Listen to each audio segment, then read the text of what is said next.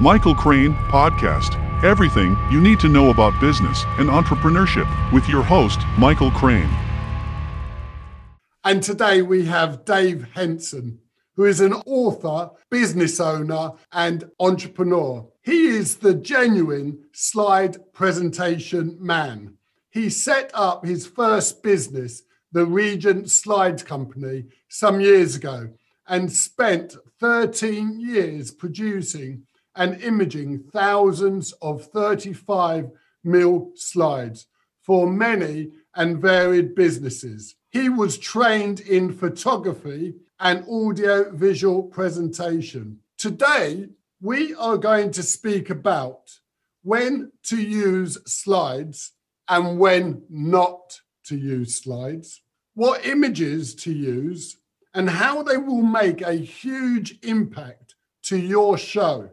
And he will share his thoughts and ideas on why this is so important. And finally, you really want to listen to the very end, because he is going to give you a big tip that's going to transform your slide presentations overnight. So remember, Dave, give the big tip at the very end. So let's kick this show off. And Dave, tell our listeners a little bit more about you. Thank you, Michael, and thank you for asking me on this podcast. It's a pleasure to be here. So, my name is Dave Henson. I'm known as the Slide Presentation Man. And as you said, I've been doing slides producing slides for, many years. Before I even set up my first business in 1986, I was producing slides for a photographic company in the West End. But I set up a company in 1986 called the Regent Slide Company, and we produced slides for businesses, 35mm slides. So if you're under the age of about 40, you probably won't even know what a 35mm slide is, but we used to produce this on film and put these slides in a carousel projector and project them on the screen. And the clients would fax over the brief to us. We would then produce the slides on a computer graphics. So we did have a computer. It only had 64 colours and 2 typefaces, but we did use a computer. And then the slides would be imaged. So they would be transferred from a computer to film, and we would send them off to the customer, and the customer would then present them.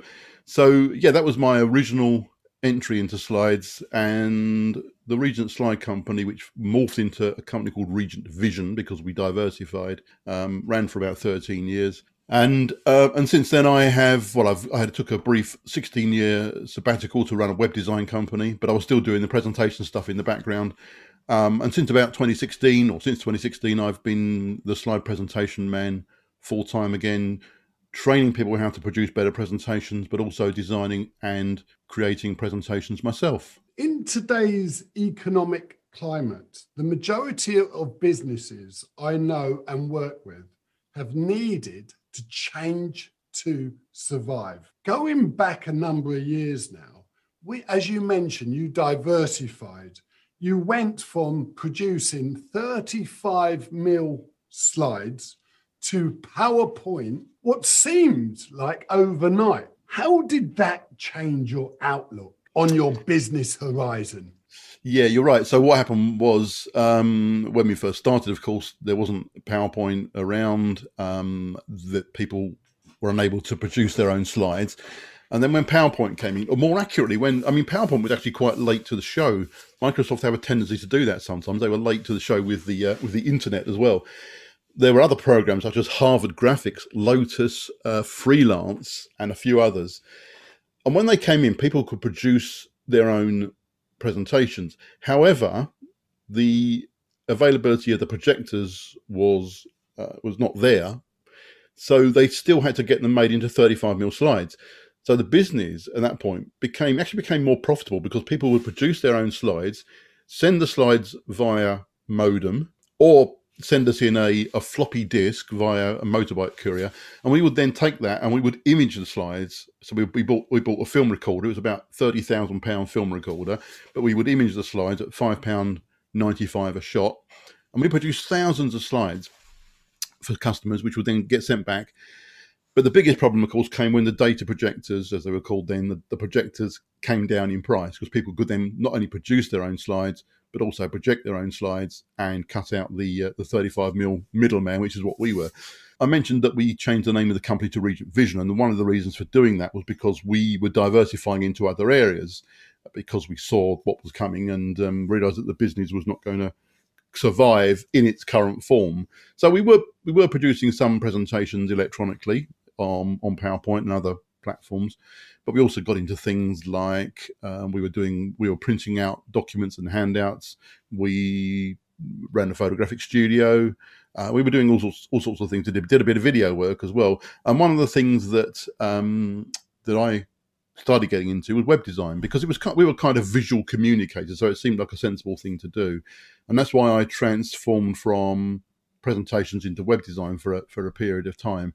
And I think, what we were talking about earlier about the ability to transform a business. And I think if you're small, then you can do that. But sometimes there's a mental block in doing it. You're thinking, I've been doing this for so many years now, I don't really want to change, but you have to. And the ability to change is much easier. But at the time, I did have 10 employees. We worked in an office in central London, so we were paying a lot of money in rent, a lot of money in salaries. It was quite a serious situation that we had to really consider seriously how we were going to change the business. Now I'm working by myself again. I quite like that. So it means that if I decide I want to do something completely different, I can transform my business fairly quickly. So did you have partners at that time in the business when you was in London? I was the main shareholder and director. I actually merged with the design and print company as well, which was run by by a co-director and co-shareholder. And that was when the business started going downhill a little bit. Unfortunately, we were quite successful to start off with. We got a lot of design and print business coming through the door. In fact, one of our earliest contracts was that we got the Conservative Party as a customer, and we produced a lot of their literature for the 1997 general election. So one of our claims to fame is that we helped the Conservatives lose the 1997 general election. So I had a couple. I had one partner. When I started the business back in 1986, I had two partners, two co-directors. One of them resigned as a director, and there were two of us. But only me really running the business on a day-to-day basis. So why do you think the business started going downhill? And if I may it have been a bit of complacency, or the partnership wasn't really working? Yeah, I think the partnership wasn't really working. There were different aims between the two partners. So I think that was probably the main reason. And we downsized the company significantly because of the issues we were having, moved out of the premises we were in and back to the premises that my partner at the time had, so it was cheaper to be there. And I was having to go back to doing the kind of production work that I'd been doing years before. As a managing director, I delegated that to production manager. I delegated the finance to an accounts manager. I delegated the sales to a sales manager. And suddenly I found myself doing all this stuff again and thinking I was getting old and didn't really want to do it. So partly it was down to my attitude. I actually decided to leave the business and sell out my share and start afresh. So that was the thinking behind that. Yeah. Okay. I've seen many presentations over the years, and towards the end of sitting watching presentations, a thought goes through my mind as if to say, why would someone have a slide on the screen and just read the slide? Because I'm perfectly capable of reading a slide without the speaker speaking about the words on the slide. So my question to you is this. I've seen great talks using slides and others who insist on using no slides. When do you think a slide really should be used in a talk? Okay, so I, in my workshops and in my talks, I use an acronym, a sample of rice. Now, sample I'll put to one side for the time being because that's the questions that you ask before starting a presentation. But rice is my important acronym to decide when you should and when you shouldn't use slides. And RICE stands for Reinforce, Illustrate, Clarify, and Explain, which means that if you've got a point in your presentation that could be reinforced or illustrated or clarified or explained by the use of a visual or a graphic, then it's a good candidate for firing up PowerPoint and producing the slide. Now, the problem we have is that, as you just said there, some people don't use slides at all, which is absolutely fine. We know a lot of, being members of Toastmasters, for example, we know a lot of really good speakers who are capable of standing up on stage and delivering a presentation, telling stories, keeping the audience engaged and enthralled. But then there's people that do use slides, and the problem with people that do use slides is that they think that they have to use slides for the whole presentation. So they start off with a title slide. They put all these, and they may have a holding slide on the screen when they're not using a particular slide to illustrate a point they're making. So what I say to people is, don't be afraid to go blank. Not you, of course, the slides, the screen. So if you've got a point that you're making in a presentation where you're telling a story that doesn't need to be illustrated by a slide, then stop sharing the screen on Zoom or put a black slide up on the screen when you're on stage. So I think that you need to consider, when I'm doing my workshops, I show examples of this, reinforce, illustrate, clarify, explain process. So I think if you use that and just think about the point, does what I'm saying need to be reinforced or illustrated or clarified or explained by a slide on the screen? And then if it does, make sure that you produce a slide to do precisely one of those things. And as you say, putting a slide on the screen with just text and reading it, well, you might, as a presenter, you might as well say, well, here's my presentation. You read it from the screen. I'm going to go and sit down and have a cup of tea. Let me know when you finish reading it, and I'll come back on stage and carry on with my talk. So you get this cognitive exhaustion in the audience because you're trying to read and listen at the same time. And most of the time you're reading point 5 while the speaker's still talking about point 2. And you end up just getting confused and exhausted, and then the message, of course, doesn't get across, which is the most important part of the or point of the presentation. So when do you think images should be used instead of just text? Well, this is the thing. One of the slides that I show in my talks is a slide with 5 bullet points on, talking about the 5 features of a camera. And it's typical. I show it as a bad slide, so the presenter's reading these points off the screen. And what is much better, again, as I illustrate, is to show large pictures and put minimal text on. And this is the sort of thing that Steve Jobs used to do when launching a new Apple product, for example, and the sort of thing that they still do, so that the slides are congruent with the presenter. So you've got an image on the screen. One of the advantages of images as well is that it kind of reduces the space you've got for text, which is always a good thing because it makes you think visually. You think, okay, I'm going to use an image and then use minimal text and then talk around the point that's on the screen. I mean, there's lots of things that you shouldn't do with images, but I think using images is much more effective than just putting text on the screen, of course. And also you're addressing the people with a very visual sense of instruction opposed to written form. I think I'm very much visual. I like seeing pictures. I like opposed to seeing text. Yeah. Just want to ask, some organizations I've heard of, for example, Amazon, have banned PowerPoint in their roadshows and everything they do, pretty much. Why do you think this is? Simply because people are rubbish at producing slides. And also PowerPoint is rubbish. Okay, now you're thinking, wow, why are you saying PowerPoint's rubbish? Actually, PowerPoint's not rubbish. PowerPoint is brilliant if you know how to use it properly. But the problem is, PowerPoint's been designed to lead you into bad habits. So, for example, you go into PowerPoint, you think, I've got to do a presentation. What's the first thing it offers you? Well, the first thing it offers you is a title slide. Fair enough, title slide, no problem with that. Then you do a new slide. Second thing it offers you is a text slide. So it says, what you've got to do is put a title up here, and then you've got to put bullet points in. That's the best way to present. That's what PowerPoint's saying to you. This is the way you should present. So the templates in PowerPoint are set up to lead people into bad habits. Because people haven't been trained to do it, that's what they think a presentation is. So they just put text on the slides. What I do when I'm presenting or producing a presentation is I will open up PowerPoint, I will go into the slide masters, and I will delete everything. end up with a completely blank canvas and start from scratch. And that's what I encourage people to do that, but they kind of get a little bit scared. There's no support there anymore. I haven't got templates. And if you learn how to think visually and communicate visually, then you don't need that kind of template, which is a bad thing in the first place, to help you to do the presentation. Talking about bad presentations, Dave, at the beginning of lockdown, as I sat on my sofa watching the government present on live TV a PowerPoint presentation where the margins were off one side, the text was very small, even the NHS, I think, was illegible on the screen.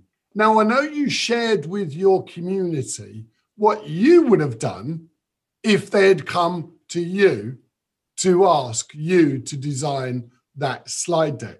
But before you to answer that question, we are going to go and take a very short break. We will be back.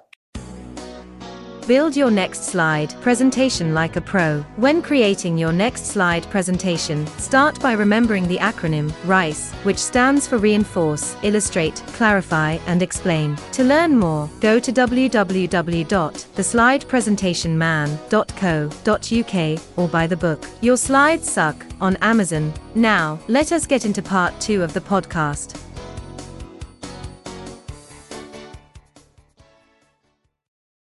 And now we're back with Dave Henson in the second part of our podcast. So as the first part finished, I mentioned about the government slide presentation, which they broadcast live on the BBC and channels around the world. You couldn't read the font. Some of the imagery was even off the screen. And amongst my friends who are business owners, they were appalled on the presentation that was delivered. So, Dave, the question to you is, if the government had come to you to design their slide deck, what would you have done? And more to the point, what do you think about their failing of presenting that slide deck to the nation and the world? Okay, yeah, they have done a pretty poor job of getting across the information, I think, in terms of their visual communication. So, so I produced a video actually on LinkedIn. If you want to connect with me on LinkedIn, David Henson, the slide presentation man, and you'll find a video I did pulling apart one of these government slides. And there were so many mistakes on it that some of the things we've talked about already, where you've got text on the screen which is too small and being read by the presenter. So what I did is I simplified it right down to make it much more to the point, much more visually interesting, and also took it one step further in the second video, where I was kind of making it more emotional. The point of the slide was that they were talking about why we needed the second lockdown in November. And they showed a graph of how the beds usage would go up in the NHS to the point where the NHS was overwhelmed. So using a kind of data storytelling technique, you could, and this is what I did in my second version, you could show a picture of an overwhelmed, exhausted nurse and say, if you don't stay indoors by the 4th of December, which is the date they were saying, the NHS will be overwhelmed. Whereas instead they went through these two graphs and kind of explained that. But see, I had to watch it back on the gov.uk website to understand what they were saying, which means that I didn't get it the first time round, which means that millions of other people didn't get it the first time round, which means probably millions of people thought, oh, I don't get it, I don't understand it, I'll go out down the pub or whatever.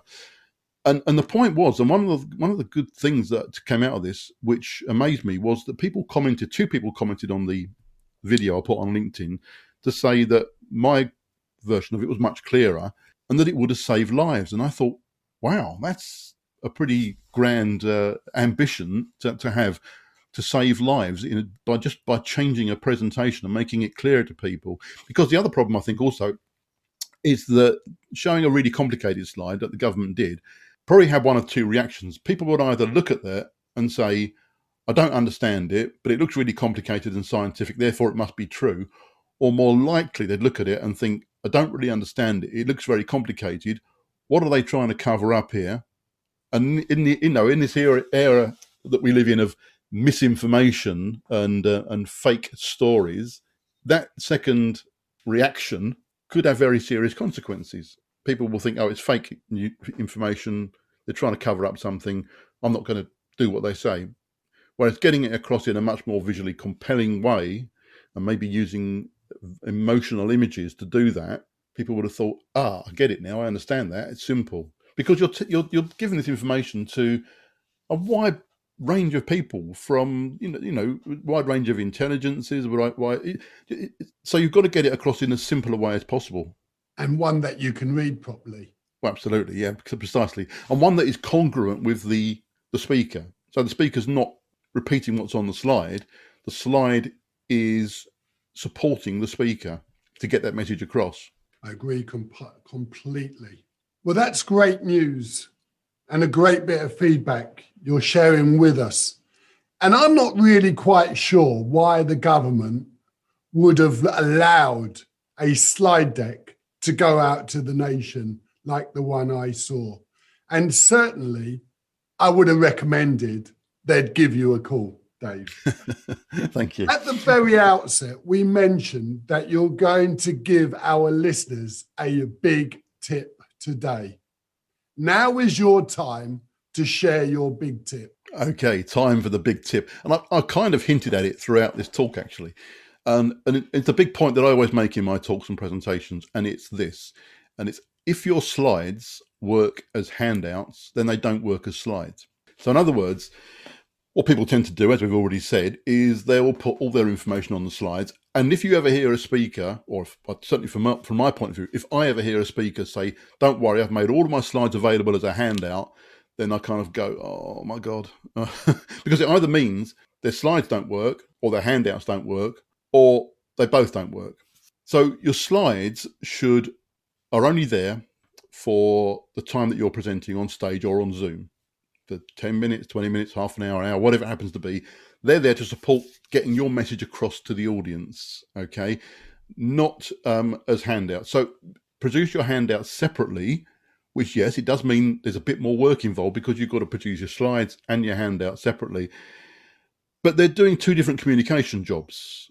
The slides are communicating to your audience whilst they're sitting there listening to you on stage or on Zoom or whatever it happens to be.